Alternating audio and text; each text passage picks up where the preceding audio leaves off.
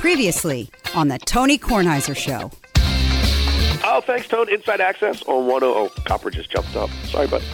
On 105.7 The Fan in Baltimore. We're on from 2 to 6 every day, talking a ton of NFL, not just the Ravens, but yes, we do. Oh, boy. We do talk a lot about the Ravens. It's amazing. I'm on for 4 hours every day, Tone, and you don't hear Copper bark at all when I'm up in the attic. But right now in the living room, we've got plenty of Copper. The Tony Kornheiser Show is on now. So, apropos of that, Mark Copper. I've got a dog barking all the time. Jesse, in the last X amount of months, has just started barking. They're barks that I thought were barks of play with me, but now they're just annoying, right? They're just all the time. It's been since I've been coming over more regularly, and then the boys come over, and when Walker just point blank says to you, I don't like Chessie. Right. I'm afraid of, I've never heard him verbalize something so clearly. I'm afraid of Chessie. So I actually need to get a trainer. I need to get a trainer. It's a little late for that. No. My daughter says, Elizabeth says it's not late. I'm not talking about the dog. I'm talking about you. Oh, well, I want to get a trainer now. I want someone to get her to stop barking and get her to respond to the Frisbee game, to just drop the Frisbee so I can throw the next Frisbee instead of collecting all the Frisbees. That seems a little bit harder, but the barking thing and the paying attention doesn't seem to be that hard. Elizabeth yesterday dealt with her for an hour or less than an hour and got her to sit and got her to kneel down and got her to wait for things because she's trained her own two dogs, and she is justifiably critical of me, and I accept Chessie wants that order. She was trained when we first rescued This is her. Elizabeth's entire position on dogs, that they are looking for structure and looking for order and want that, and it's, that I have been a miscreant in this. Now, I accept the that. Hammer, on the other He loves hand, the dog. follows the dog endlessly, and he just goes around, well, Henry, what does the dog say? Bark, bark. No, he just points. He no, follows. he was great. We had a lovely dinner last night. Elizabeth made brisket. I was tempted to call it pot roast, but I knew she would correct me. She brought all these breads that she had made. She made this incredible, she made potato pancakes, latkes, which were great. And she made this incredible dessert of apples and blueberries, a crisp, sort of like, I think that's called in some restaurants, Brown Betty. I think that's the crumbly top is called that, but I'm not. Have you ever had that, Nigel? I've had Blossom Endrot, but I've never had that. Blossom Endrot is different. Sean, have you ever had that? It's like it's fruit and it's layered on top with oats and with sugar, and it's really good. I don't think so. It's really good. It's really good. All right, so let me get to the show. Let me get to a couple of things. To me, Wilbon will clearly want to talk about the NBA, and that's fine. I'm not going to talk about the Preakness. The race looked great, but I didn't honestly watch it, and I just watched highlights. And you know how I think about now we've had 3 different winners in the Triple Crown, so I don't really care about that. Nor am I going to talk about Sergio Garcia winning for the first time in a long time on the Maybe PGA since Tour. the Masters? Yeah. Putting with his eyes closed. With his eyes closed? Eyes closed. Wow. Trying to free up the stroke. Wow, that is weird. That's weird. I think we have to talk about, since we spend time gambling, I think we have to talk about Cam Newton testing positive. We assume this is a positive test and it's been repeated. Testing positive for coronavirus and clearly not going to play. That game was moved from yesterday. It is apparently going to be played tonight, pending, I would think, results of tests with the rest of the Patriots, right? Wouldn't you think that they have to But it test? still seems like you'd be in the window where something could pop up tomorrow. I mean, you even look at from the debate last week, Biden's releasing tests every day. I understand that, but I think for the NFL's Right. purposes, they're just going to wait until today and see what happens. But if you take Cam Newton out of the lineup and the Patriots were getting 7, am I right on this, Nigel? The Patriots were getting 7 before? Getting 7 at Kansas City. That's right. They'd be getting 14 with Steny Hoyer or Jarrett Stidham. They're going to get 14. So if that bet is made, and both Jeff Ma and Chuck Todd made that bet and took New England with the 7, I don't think you can do that.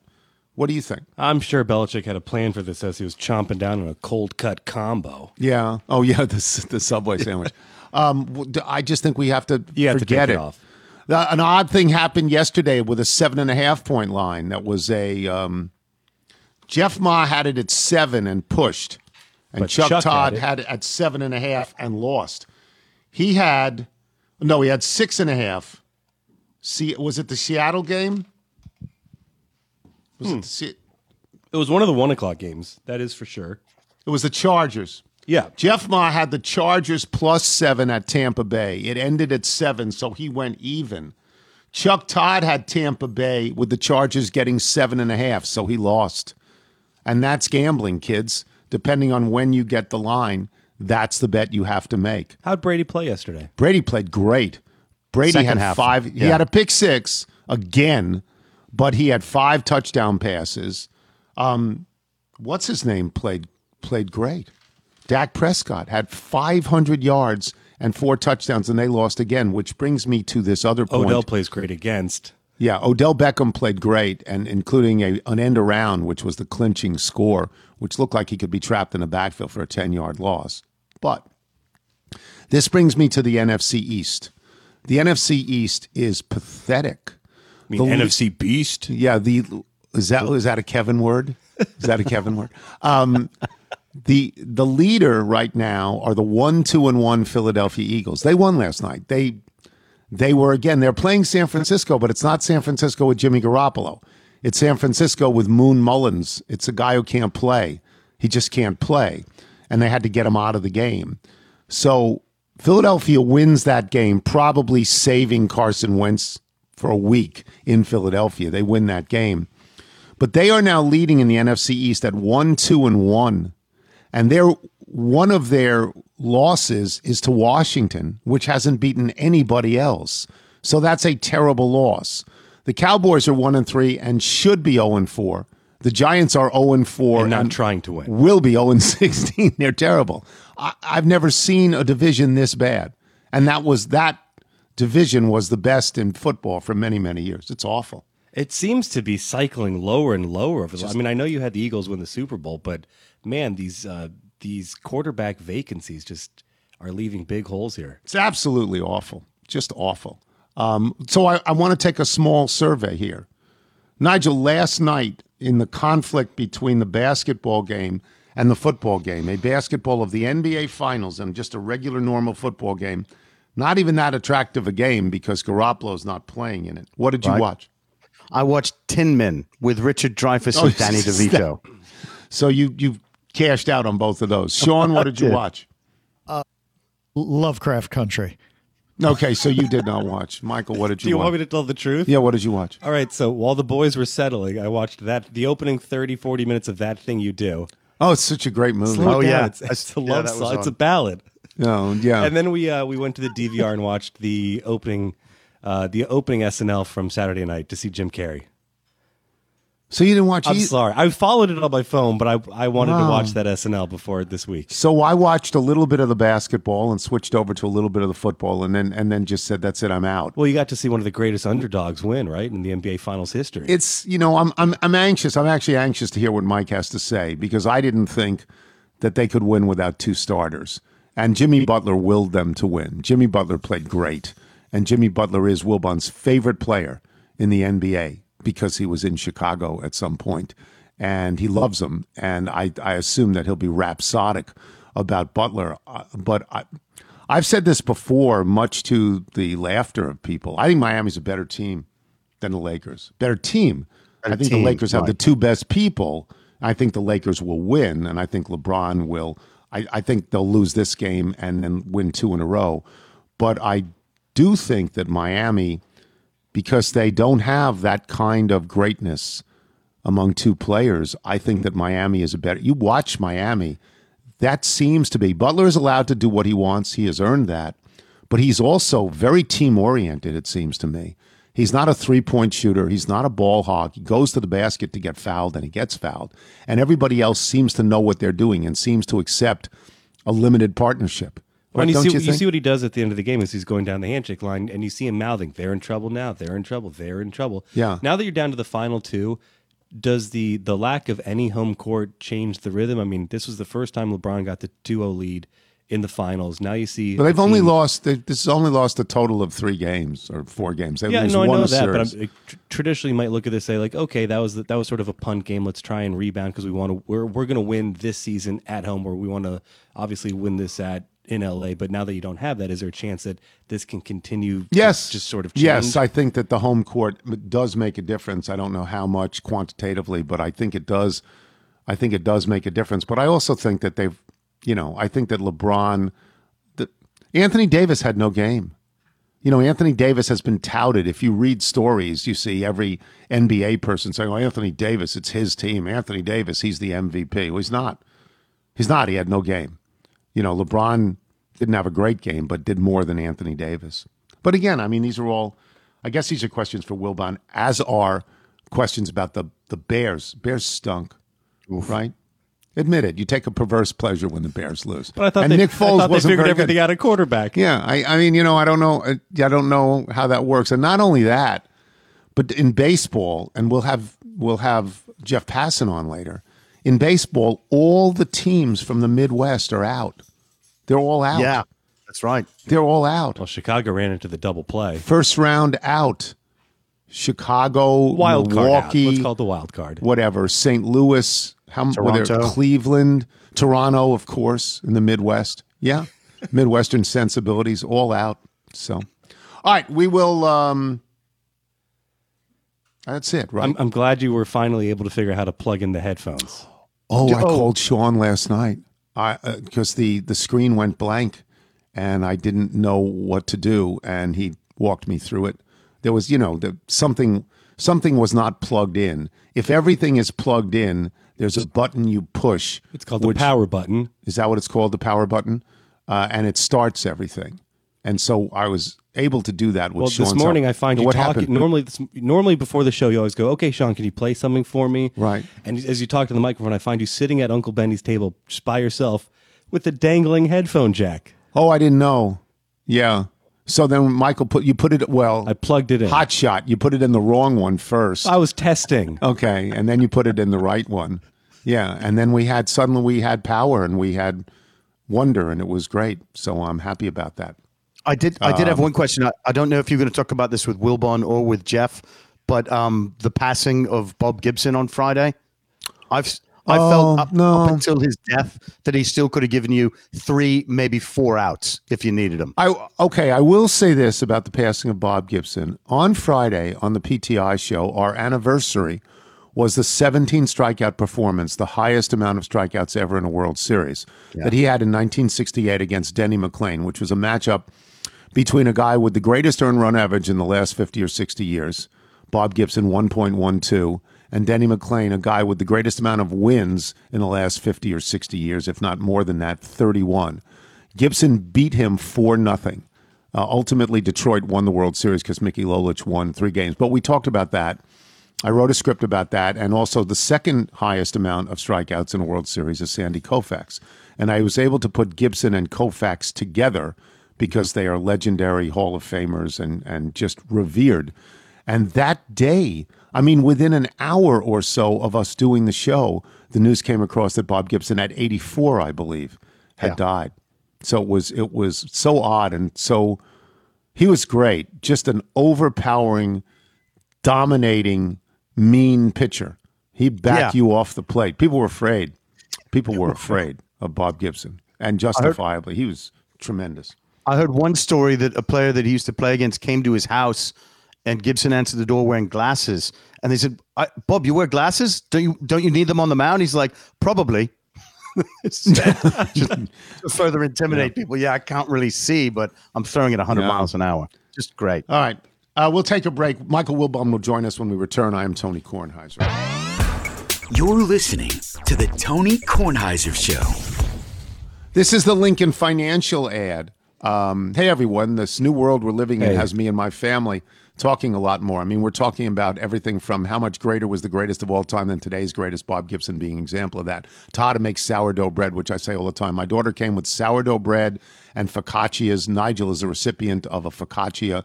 These are made from scratch. They're wonderful beyond words. To how excited we are that football is finally back. And trust me, that last one's important. Although from the site survey we had with everybody not watching football last night, I don't know how important it is. And then the script says, I can't keep watching my dog run circles in the backyard and call that a spectator sport. My dog has annoyed me and annoyed everybody else lately. But despite how talkative we all are, the people at Lincoln Financial want to point out the one conversation that most people still haven't had, which is your financial plans. So find time to talk to your loved ones about it, because the more we talk, the better we plan, protect, and retire. And that's why Lincoln Financial is here to help you. Get the right questions to start your conversation at lincolnfinancial.com. You're listening to The Tony Kornheiser Show.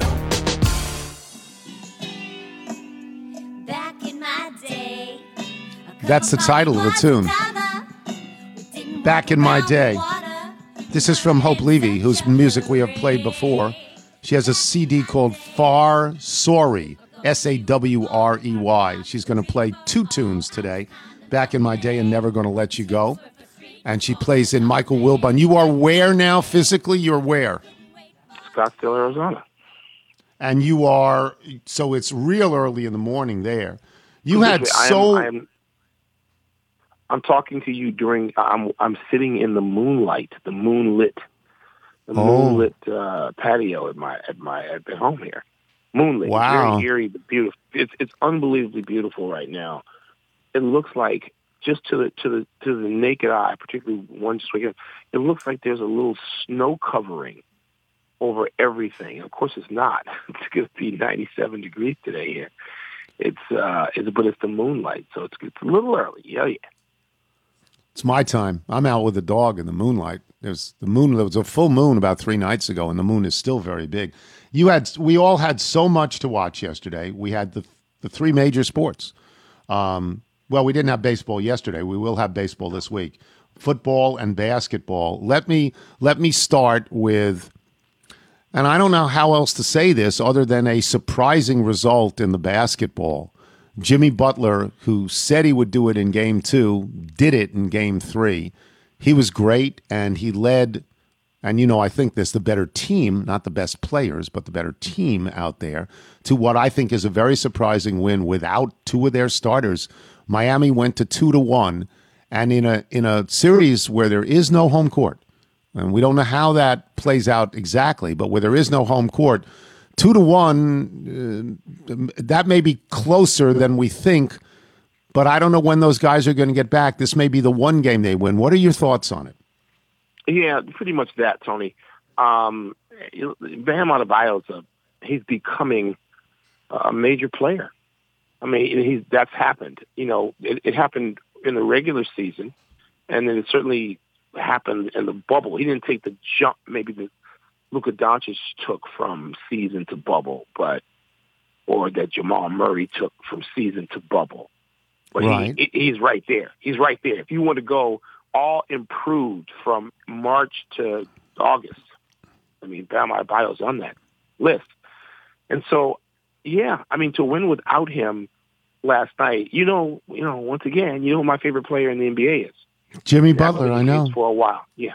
I know. The night he was drafted, I love Jimmy Butler. And that's why Jimmy Butler wasn't recruited by people. Jimmy Butler, when I say recruit, yes, he went to Marquette. He went to a big-time basketball program. But Jimmy Butler wasn't anybody. He wasn't anybody on draft night. People didn't even know who he was on the night he was drafted. And I happened to be in New York when he was drafted and started talking to him, started listening to him. Loved him instantly. And he's maybe not ever going to be a superstar on the level of the guy he beat last night, but his mission was, as difficult as his mission is, that night he accepted his mission. His mission was to chip away at LeBron James. That's why the Bulls drafted him. And other people have gotten him because they see that he has that tenacity. He has enough talent, and he has the intellect and tenacity and personality to be a legitimate tough guy, the kind of guy you used to. I always tell you love Jimmy Butler because Jimmy Butler's the kind of guy you covered in basketball. There's not that. No, I do. I love the way he plays because he is not a 3-point guy. he goes right to the basket and guards the toughest guy on the other side. And he seems to be completely team-oriented, though, as I said earlier in this show, he has earned the right to freelance because he's their best player. He's their best player, so he can do that. I mean, he doesn't. He goes to the basket. Goes to the basket. Jeff Van Gundy and Mark Jackson were both saying at times he's got to be more selfish. And it's difficult for him to do that. So, you know, I loved that game, not because I root for Jimmy Butler. I don't have anything against the Lakers. God knows. I mean, it's especially these Lakers. So it was just it was an incredible game to watch. It was one of the great performances ever in the finals. Yes, ever. He's on 2 lists this morning. One of them just like had him, Walt Frazier, and Jerry West. And the other one had him, Wilt, and I forget who the third person is. Wilt was like 4 of them. And you're like, wow. I mean, the company he's keeping with that game last night is extraordinary. Can he do that again? I don't know. That's what I'm going to ask you. You don't expect them. Back. Well, you don't expect them to win. I don't expect it. No. I think they can win one more game. Do you? I mean, remember, Dragic is their leading scorer, Tony. That's right. Is Goran Dragic. It's a terrible loss, not those Bam guys. Adebayo. That's right. In a way, it's like last year's finals, and the injuries destroyed the finals. You know, and of course, they were more famous players because it was Klay Thompson and Kevin Durant. This is tough. I mean, for Miami, and their toughness got them through that. And Jimmy Butler has people who will follow him, unlike the Minnesota Timberwolves. And when that went down, you know where I was on that from the moment. Yeah, you were pro Butler. Down. Yeah, I know. Yes, not just pro. I knew he knew what he was doing and saying. And when he got out of Philly, he was like, you know, this is not working here because these guys are not the personalities that I want to throw in with, to be in a ditch with. And that's the way he plays the game. So I just loved last night's game. I think Miami can do it if Bam is back. I don't know what Dragic's situation is if Bam comes back for Game 4, but I don't know that I can expect that. That just seems unreasonable. All right. To go to baseball, and I've really enjoyed watching the baseball, even though my team, the Nationals, aren't in it. You had both Chicago teams in it, and they went out early. Yeah. Your thoughts on that? And the Chicago White Sox won the first game. Yeah, I mean, they're hitless wonders. I mean, they had limped into the postseason. The White Sox had lost 9 of 12. So the winning of Game 1 in Oakland was something of a surprise. Yeah, 9 of 12. The White Sox, Tony, at one point were the number 1 seed in the American League. At one point. Before they lost, let me go there again, 9 of 12. They went from first seed, I think first. It could have been second, but I think it was first seed, to 7th in the final 2 weeks. And the Cubs couldn't hit all season. But, Tony, the Cubs have guys wearing World Series rings who are not yet in the prime. They're just entering the primes of their careers. So 26, 27 years old. Rizzo, Bryant, Baez, Schwarber. Yeah. I mean, these guys have World Series rings. Wilson Contreras. They're all-stars. Multiple-time all-stars in their mid-20s. And they couldn't hit 200 individually and collectively. 200. These guys were floating around the Mendoza line for the whole season. So you're asking Darvish, who was pitching great, you're saying to him, you have to give up 1 run or none to win this game because the Cubs can't score twice. And that's what happened. So that team is going away. That team is all those guys, all those Chicago heroes who are going to be in Major League Baseball for 10 years more. They're going. They're going away. That team. What about your football team? Up. Your football team. Well, I mean, what about Nick Foles, the great savior? Yeah, we knew at 3-0 that they weren't 3-0. I mean, okay, but the quarterback change was. You said to me that's totally set in stone. This other guy's not getting another chance. Trubisky. He's not. He's not getting. He's not getting another chance unless Foles is so ineffective that they just look like clowns for trotting him out there. I don't know that I expect that. The Indianapolis Colts, let me just say, because they're under the radar on 90% of people who follow. They're pretty good. Follow football. They're pretty good. They're pretty good. Their defense is number one in all the categories. Was number one going in.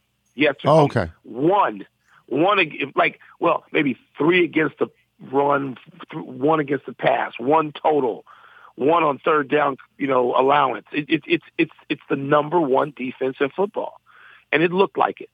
The Bears got a late touchdown when they were furiously trying to come back, and it wasn't about effort. They just, they're not any good.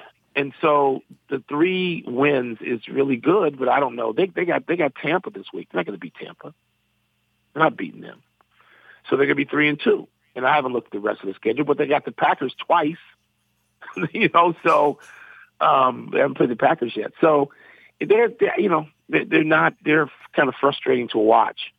And I don't have any expectations of them. I mean, both the Cubs and the Bears are the same team, except the Cubs had pitching, and they were well managed and well run and organized, and sort of loved each other and loved their new manager who had been their catcher in the World Series season. They're the same as the Bears; they can't score, so it's like watching the same thing in 2 sports. So let me get to the NFL. We had no positive tests at all in hockey. Remarkable beyond words. But a few positive tests in basketball, but nothing that impeded the season. No, there were no positive tests in basketball once the Butcher. I thought there were some staff people. I'm talking about. No, there weren't even players. There was nobody. Okay. No one in the bubble tested. Then that's fine. In either. Then that's fine. Okay. Again, the important word bubble. Baseball without a bubble had a couple of significant outbreaks. They had one in Miami and they had one in St. Louis. But remarkably, and I absolutely use that word remarkably, they're now into a bubble and they're going to get through this, and they got through it. The NFL had this explosion from Tennessee, and then they had a star. Cam Newton's a star, the former MVP. Yeah. He's a star, and he had it. What are your thoughts about football and what they're going to do, and even now to try to play this New England game tonight? Tony, they all made a commitment. And Adam Silver was the first one who voiced it. He said, we can't cancel the season if we have a few positives. Remember that when they came back, when they decided to do the bubble? They had they had contingencies. Yes, they did. Yes, he said we can't shut down the season. If we're going to shut down the season over a few positives, then we can't go back. Well, I mean, the other sports they take the same tack right now. They put protocols in place. They also put measures in place. Here's what we're going to do when people test positive, because football's not in a bubble. So am I surprised? No. How could you be surprised? No. It's amazing given the world we live in and the people that we come in contact with, just the regular folk who are not professional athletes but who are professional in something else, in some other industry. It's amazing how many do test positive. And football not. So I you sort of hold your breath and you hope that the season is not hijacked by it. Could it be? Yes, it could be. I don't have expectations. I don't. I just watch and listen and react, but I don't know what to expect. I don't even know that they know what to expect. So here's what I wonder about. Yeah, I mean, I assume that they will play the New England game tonight if nobody else on New England tests positive. I assume that, although that doesn't mean that people aren't carrying this. But I don't know. But I would ask this: if you have these outbreaks, and I think baseball faced this as well, and if you can sort of ascertain that the team was delinquent in following protocols. That they brought it on themselves. Should you be punitive? Should you take away? Should you fine them? Should you take away draft picks? I don't know what you should do. Should you be punitive? Well, what do you think? I don't think so. And I don't know. I mean, first of all, the presumption is what I don't know about. How do you know that a team was negligent? Well, I guess they can. If they can find something on camera that they have. If they can find that they're not wearing masks, or they can find that they've really I'm watching the game. I watched John Gruden yesterday, and John Gruden, who's apologized time and time again, still had the mask on his chin. He did. Yeah. So well, okay, and so, but that first of all, okay, but that doesn't mean that John Gruden was a spreader. Oh, absolutely not. I understand. I understand. You can't. Here's why I'm going back at the point that you made, that if the team is found to be negligent or not compliant enough, how about that? Well, right. You're going to follow every player home. You're going to follow every player out of the parking lot to determine how they got it. And I mean, how much contact tracing? You're going to follow every player. If a player goes to the dry cleaners to get if a single guy, he goes to the dry cleaners. He goes to the grocery store. I mean, you can't make that. You can't determine that. Therefore, my answer is no. I mean, you can't be punitive. You can be punitive. So in hindsight, what I'm saying is,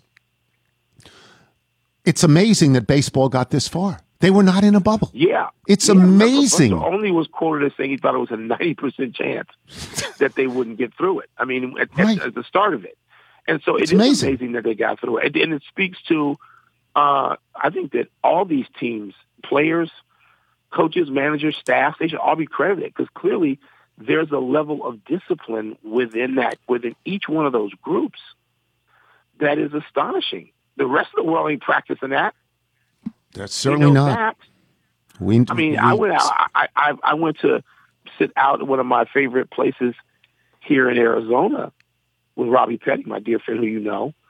And I was wondering what we were going to get. I knew Arizona wouldn't look like Washington and Chicago, which is the places I've spent.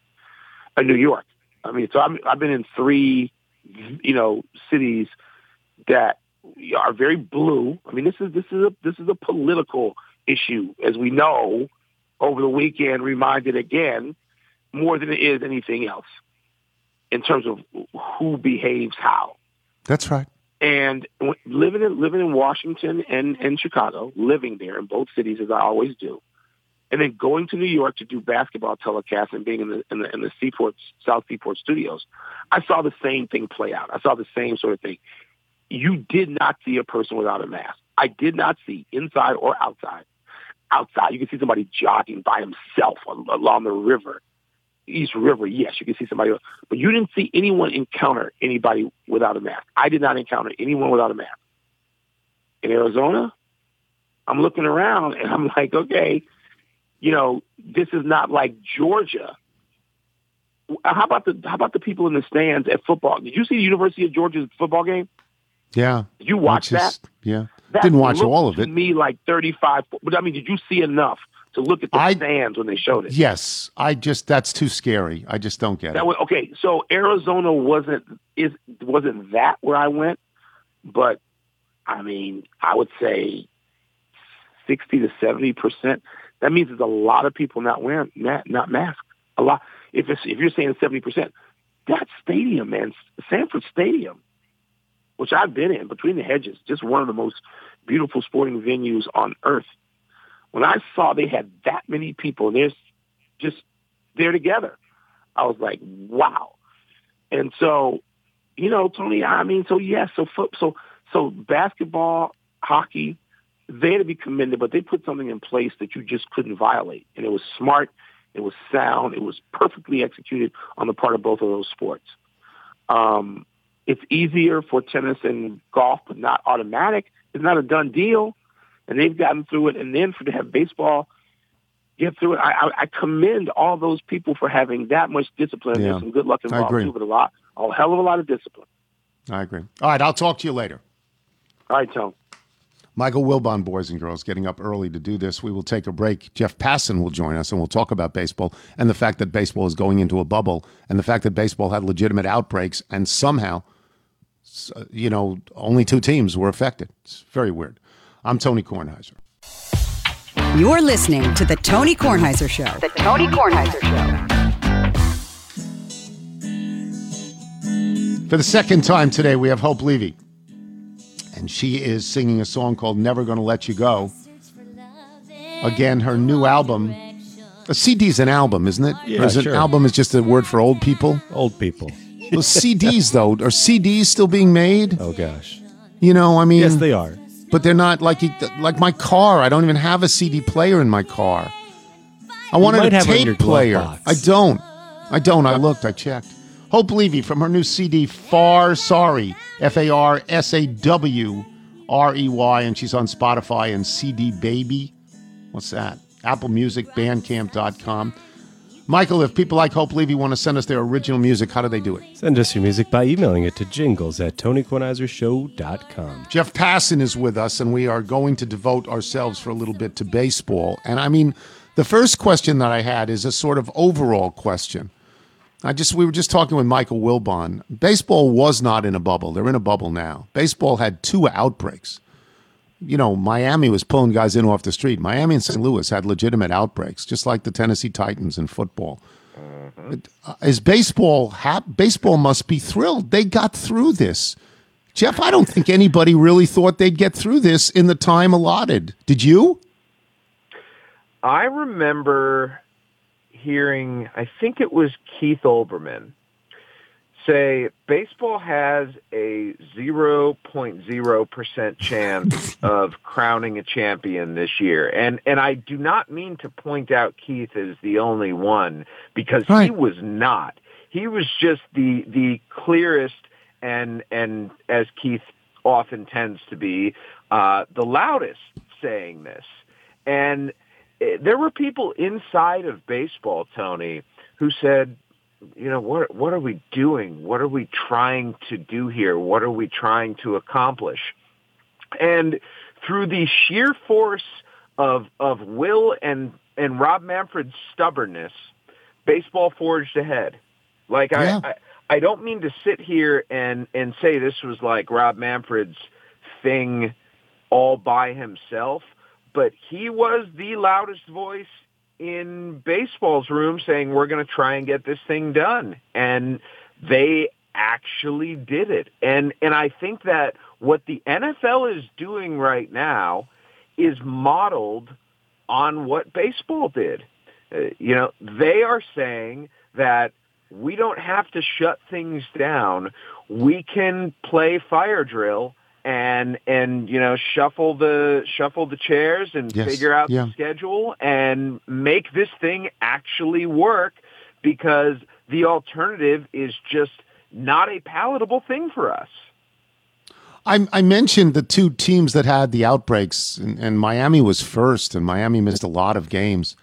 Miami's in the playoffs. They're in the playoffs. Do I have to rethink what I thought about Derek Jeter? Can you? I mean, I'm not saying they're a great team, although they're in the playoffs into the second round. They're a 500 team, but they were pulling guys off the street. What do you make of what they did? It's a combination of 2 things. Number one, the short season can really wipe away a lot of a team's ills. And in the case of the Marlins, those ills are a lack of really strong position players. But you look, Tony, around the rest of the sport, and the offense for a lot of playoff teams was not all that great. The expanded playoffs are another part of that as well. But really the answer is they've got some good pitching, man. Like, if you saw what they did to the Chicago Cubs in the first round, and it's interesting to see where they got this from. They got Sandy Alcantara in a trade from the St. Louis Cardinals when they were dumping Marcell Ozuna. And he was their game 1 starter who pitched so well against the Cubs. They got Sixto Sanchez in a trade from the Philadelphia Phillies when they were dumping JT Realmuto. And he was absolutely lights out in game 2. So when you look back on some of these trades that they made, because remember, we can play that whole game with the Marlins. If they didn't trade anybody, they'd have had Giancarlo Stanton, Christian Yelich, and Marcell Ozuna in the outfield. And they'd have had all these, Luis Castillo, who was brilliant for the Reds this year. They'd have had all these guys, but they did make these trades as they were retooling, and they hit on a few of them. And when you trade stars, you need to hit on guys, and you need to draft well and develop well. And in the Marlins, things are finally coming together. They also play in a division that has the Mets and the Phillies, Tony. I mean, you know, is there anything more that needs to be said? The baseball is going to move into a bubble now, and the bubble has worked for hockey, and the bubble has worked for basketball. So I assume you think it'll be smooth sailing now for the rest of the playoffs. It's a baby bubble.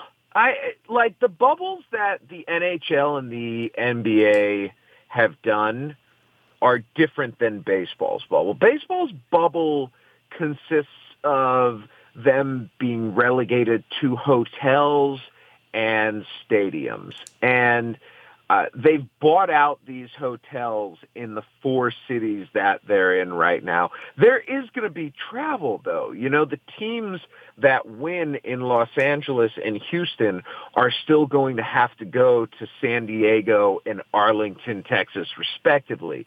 The team that then wins in San Diego is going to have to fly to Arlington. So it's not like they're completely mitigating travel here.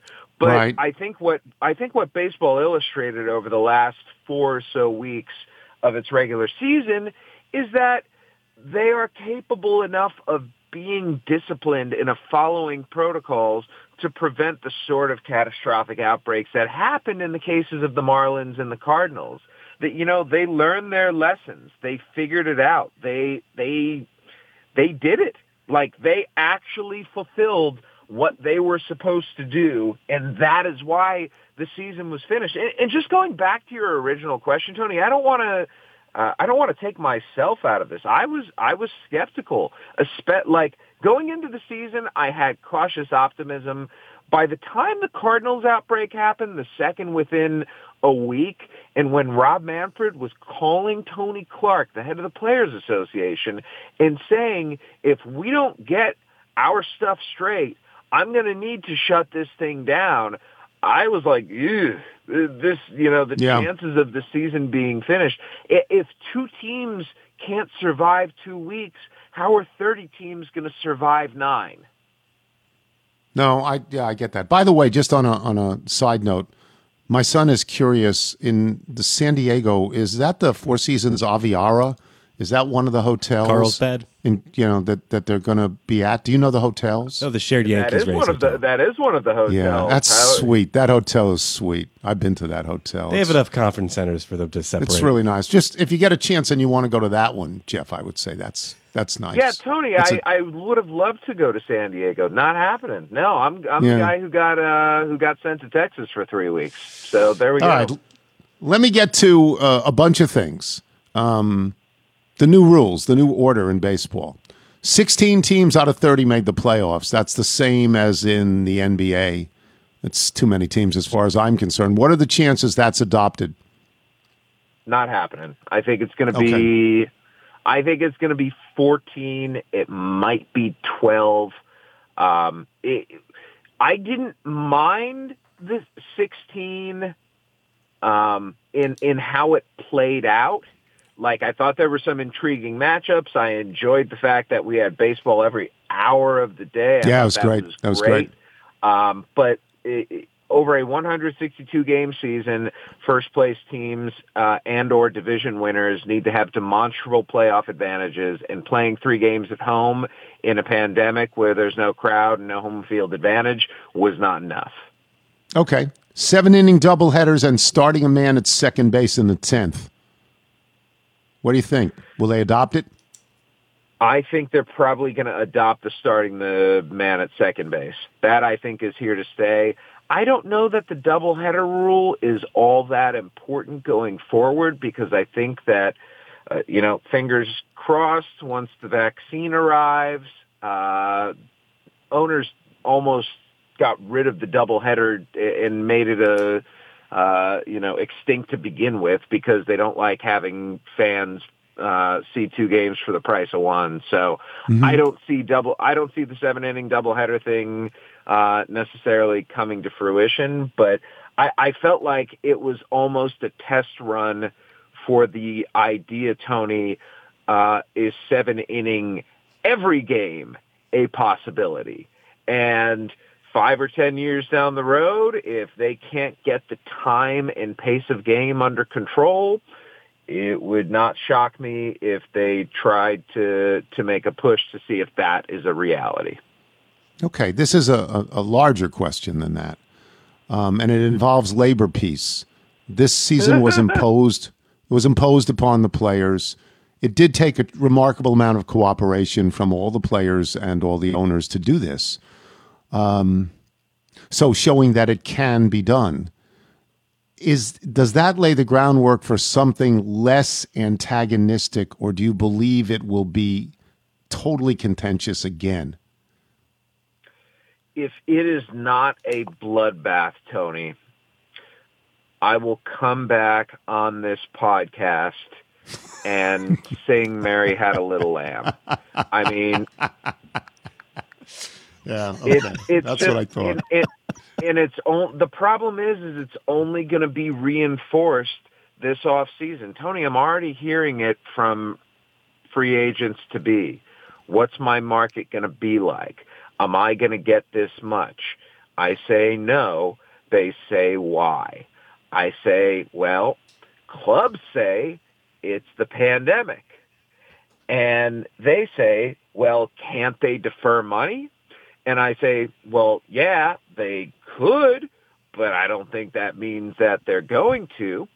And they say, well, that's not right. And I say, yeah, you're not wrong, but a market is a market. Like there's nothing, as long as teams are not getting together and saying that we are setting a market at a particular place, it's hard to argue with what the market says. That is what you collectively bargained for. That is what you negotiated for. And it's only going to leave more players, Tony, pissed off. And we already have players who look at this situation and say that we have been getting dealt a bad hand for half a decade plus now. And we look back, even though this season was played, Rob Manfred implemented it. He did. Yes, he did. And we feel like that he did not negotiate in good faith. I mean, let's remember, like, those words were uttered time and again from players. Lack of good faith in negotiations. If they can't negotiate in good faith to start a season during a pandemic, do you think they're going to negotiate in the middle of an economic downturn? It's just it's a pipe dream. And listen, pipe dreams have happened. I just don't see that being the case here.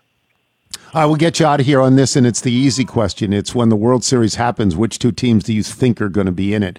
And, of course, we would all love to see Houston and the Dodgers, but which two teams do you think would be in it? I'm going chalk here, and I know it's easy to say, but the Los Angeles Dodgers and the Tampa Bay Rays, to me, have been the two best teams this season. I'm not going to call them, Tony, the two most talented teams. I think the Dodgers definitely are the most talented team. I don't know that the Rays are the most talented. I think you can make a great argument that they extract the most from the talent that they do have. And so I think that everything lines up for them to play one another. And I think the Rays going against the Yankees in a shorter series where the Yankees pitching issues could potentially be exposed. You know, you wonder how much trust Aaron Boone has in his bullpen. You wonder how deep their rotation goes. Nobody manages a bullpen better than Kevin Cash, the Rays manager. And the Dodgers are getting the Padres, who I think may have been the greatest threat in all of baseball to them winning the World Series at a time when the questions about Dinelson Lamet and Mike Clevenger are strong enough where even if you get them, you don't know if they're going to be anywhere close to full strength. You don't know how long you're going to have them for. And that lack of that 1-2 punch. I mean, what San Diego did in the division series, Tony, was remarkable. I mean, Jace Tingler smoke and mirrored his way through 3 games there. He ran 3 bullpen games out there, and they won that series. But I just think the Dodgers are too strong for them, too strong, honestly, for everyone. Thank you, Jeff. We'll talk to you soon. Appreciate it, as always. My pleasure, Tony. Take care, buddy. Jeff Passan, boys and girls. We will come back with email and jingle. I am Tony Kornheiser. You're listening to the Tony Kornheiser Show. Here comes Tony's mailbag. Got your emails, faxes, and your notes. Here comes Tony's mailbag. Gonna read some for all of you folks.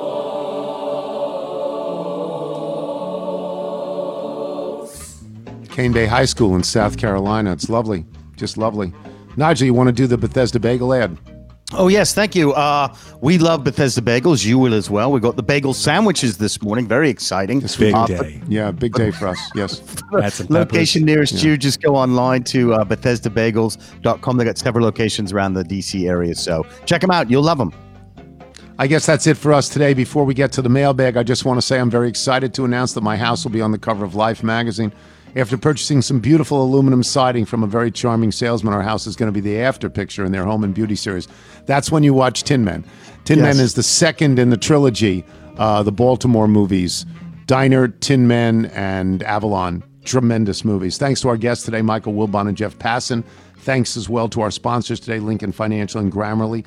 Remember that you can listen to us on Apple Podcasts, Spotify, Google Play, Radio.com. If you get the show through iTunes, please leave us a review. From Adam Fishman, after hearing Friday's email from Jonathan Bannett, I was overjoyed to hear Michael anoint me as the official Tony Kornheiser Show golf instructor to the stars. I've always been amazed at the connective tissue of this show and was blown away to hear that someone else other than my first tee class last Monday would find my story about Jack Vardaman's accomplishments impactful enough to send in such an amazing email. As far as Spike Braun goes, I've recently started working with him again as Michael's advice on a new iron set and a couple of lessons with me has led to a breakthrough in his golf game. His father, on the other hand, may be hopeless with that dreaded snap hook he often displays.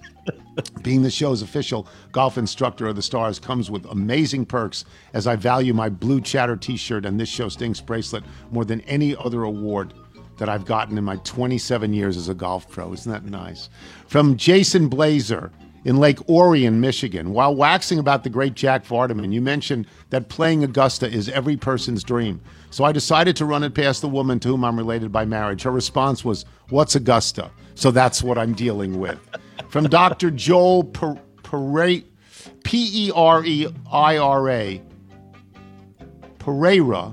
Pereira, Drexel University, Philadelphia, Pennsylvania. May I have permission to formally nominate Steal the Bacon for induction into the Toy Hall of Fame? It fits all the criteria. Icon status, the toy is respected and remembered. Since you forget everything that's happened to you, the fact that you remember playing Steal the Bacon clears that bar. Longevity. The toy has enjoyed popularity over multiple generations. Yes, children from the 1880s to 1930s have loved Steal the Bacon.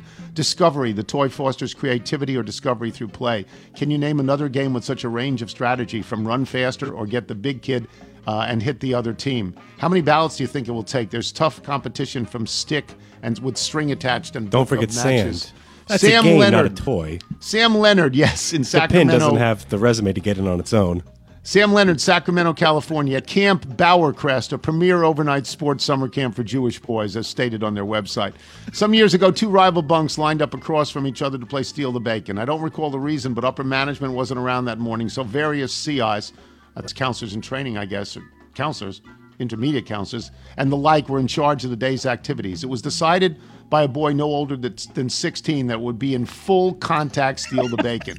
Things started out well enough with the occasional forearm shiver and maybe a tweaked ankle. As the game continued and the combatants grew possibly more irritated and exhausted, dragging an opponent to your end line takes considerably more stamina than the normal scamper.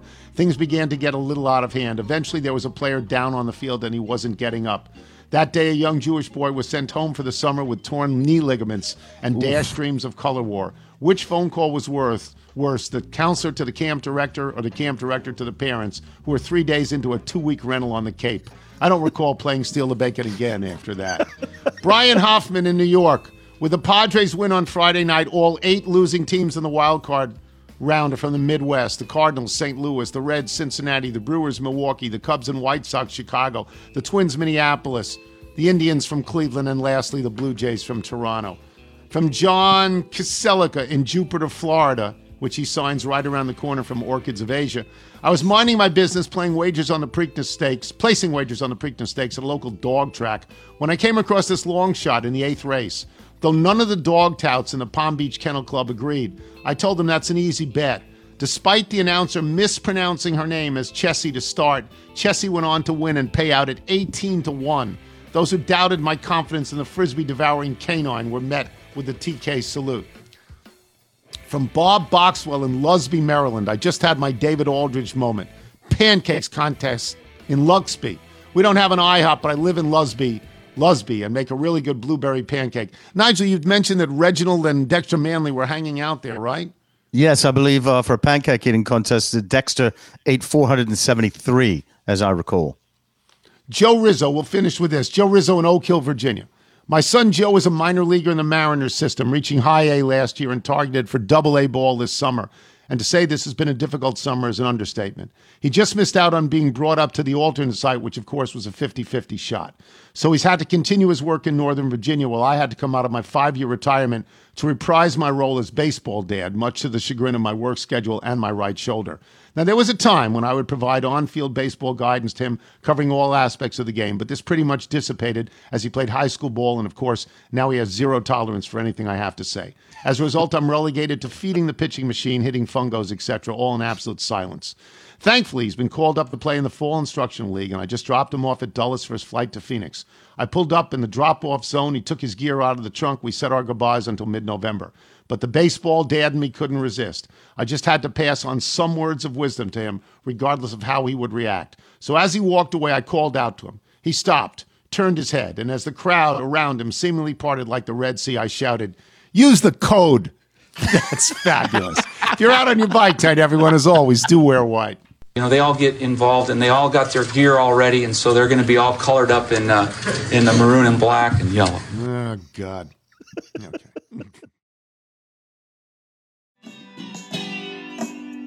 Back in my day, a cup of coffee was $1. We didn't walk around with water. We weren't in such a hurry. Back in my day, we lived for going to the mall. Parking lots were free for all. I was kinda lonely. Tips were for street performers only. Back in my day, I couldn't wait for the mail, the kind that came in a letter. I'd wait around all day for a call. The phone was attached to the wall. Back in my day, I'd listen to the same old record, memorize each song for hours long. So much time to kill. Parents paid my bills. We started school after Labor Day. What I couldn't afford when on layaway. My hair didn't look right. My clothes didn't fit right. I was an awkward sight. Back in my day, we only watched 3 TV stations. We never took staycations. The guys I liked didn't like me back. This was way before Prozac. Back in my day, we never wore seatbelts. We never thought about our health. We sat in cars way too hot, smoked pot, somehow never got caught. Back in my day, we played games on a board. People sold things door to door. Paid for anything with a check. No one had credit card debt. Back in my day, everyone read the paper. We all knew every neighbor. Computers were the future thing. Jewelry wasn't called bling.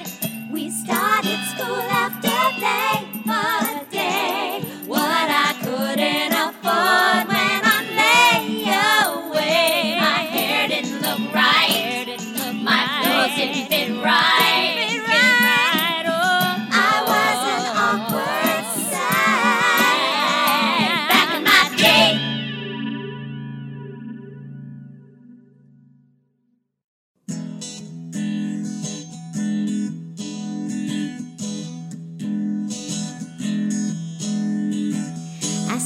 love in the wrong direction. I had my heart turned upside down. It left a bad taste, all the rejection. True love was just nowhere around. Then you came and fireworks had to explode. Now that I found you, never gonna let you go. You brought me sunshine, you gave me moon glow. You filled my lonely days and nights. I needed your love to find my mojo, and now I'm so damn full of life. You came right at the bend in the road. Now that I found you, never gonna let you go. You know how to soothe my pain, turn off the torrential rain. You raised me up from the dead. I know my future is straight ahead.